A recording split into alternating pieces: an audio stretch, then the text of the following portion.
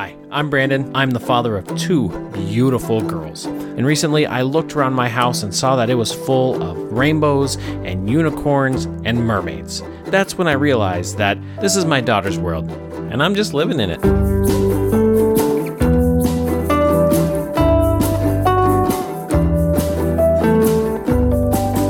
What's up, girl dads?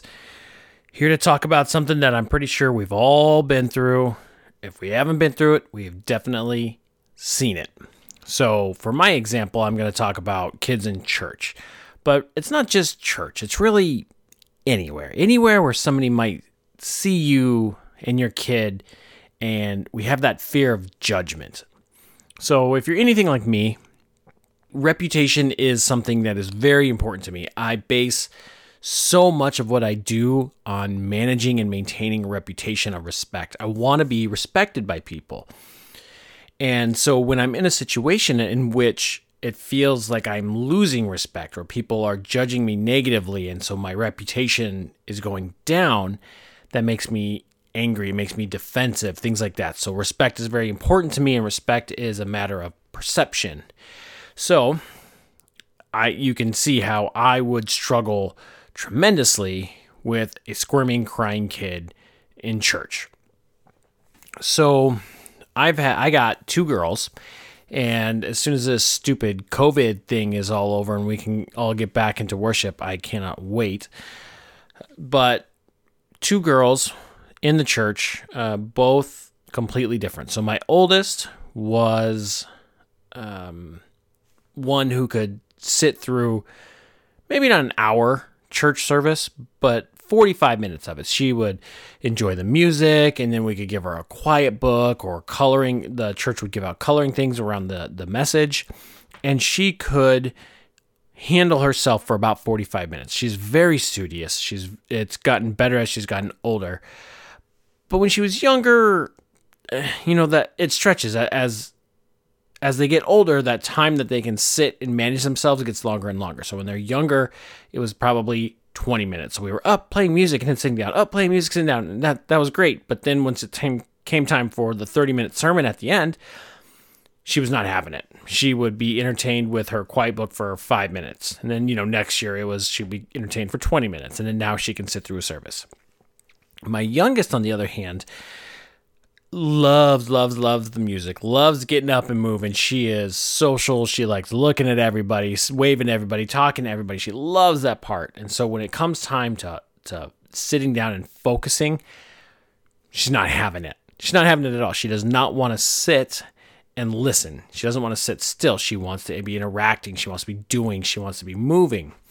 And so those 30 minutes in church can get really, really difficult. And one of the things that I have found is that, one, I really hope you're at a church that the older generation and the family generations all value having kids in church, because it's important that they be a part of that with the family, not just shipped off into some random room where who knows what's happening to them. Don't separate your family when you're talking about church and God. Like, you should do that all together. But I know it's hard because there's a lot of people that get really judgy about kids. For some reason, old farts just get crankier when they get older, and they forgot that they were kids, and they forgot that the kids are the future, and they have forgotten everything about life.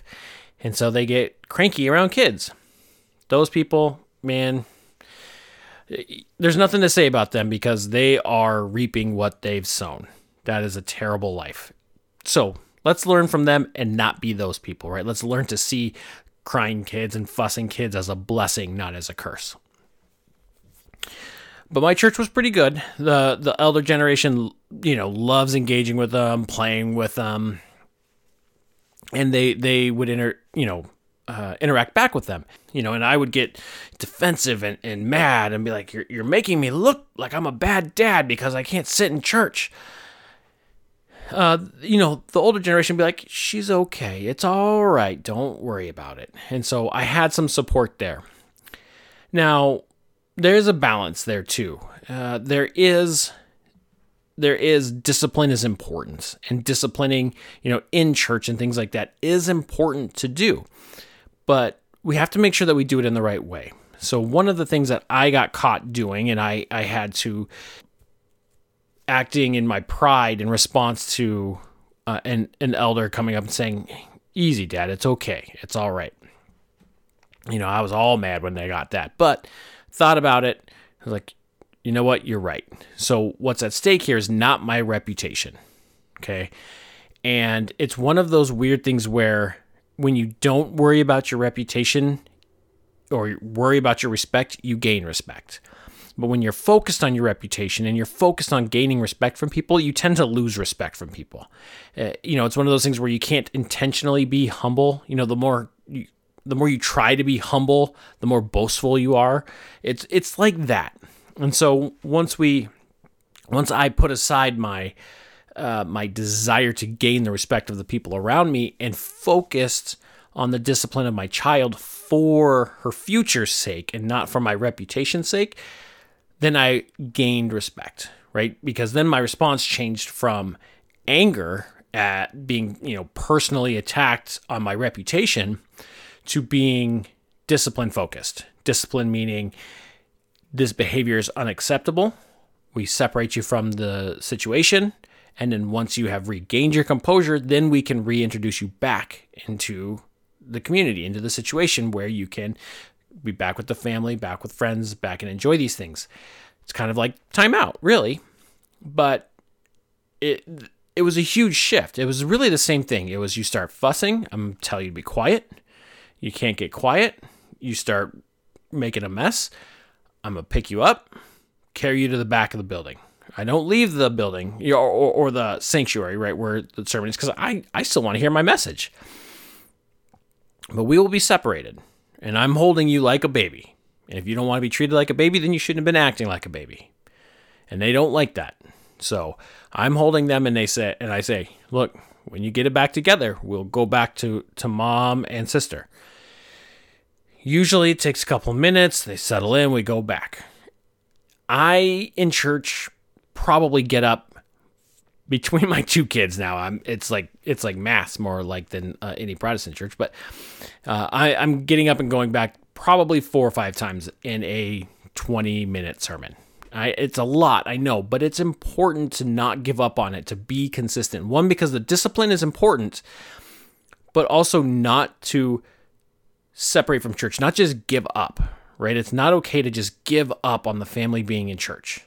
It's more important that we be disciplined and engaged in this situation rather than just throw in the towel, quit, and leave, all right? Throwing in the towel and quitting and leaving doesn't help them at all, okay? So I put in that work, get up 4 or 5 times, take them to the back of the sanctuary. If they're still fussing, then we go out, and it starts to get more real out there. That's a real timeout. I'll take them outside, sit them on the ground, and say, "No, you're in timeout." If that usually solves it. My girls, I've not had to escalate past a timeout at church ever before. So I've been very, very thankful. But it begins to follow the escalation pattern, and you have to follow that pattern consistently. Right? Discipline is about consistency. And so once we have followed all the way up and they fix their behavior, then we move right back in there and we get back into church because we're committed to that. And they're part of that commitment. They're part of the commitment of the family. So remember, our discipline is not about our respect. It's about their future. And this doesn't just apply to church. This applies to everything. Go to restaurants. Go to parties. Go to everything. I'm not one that goes to the adults-only places or, I don't have babysitters, so I don't have the opportunity really to go out to dinner without my kids. But we go with our kids. Our family is our unit. It's our team. Like, I didn't have a family to leave them at home and go do other stuff, right? I had a family to be together. And so we are together, and we treat it with consistency. You go to a restaurant, you start acting up, guess what? Off we go. You're still acting up, time out. You start acting better, back to the table, back to your food, back to having fun. And it's kind of like a scale. We go up, we go down. We go up, we go down, all based on their behavior. But the most important thing is that it is consistent and it's not quitting. Okay? So we have to be committed to keeping our family together. And we do that through discipline, consistency, and I don't know if I said it already, but commitment. It's committing and not giving up, not throwing in the towel. Don't ever give up on your daughters. Thank you for listening, folks. Don't forget to like, subscribe, and share this with all those girl dads you know.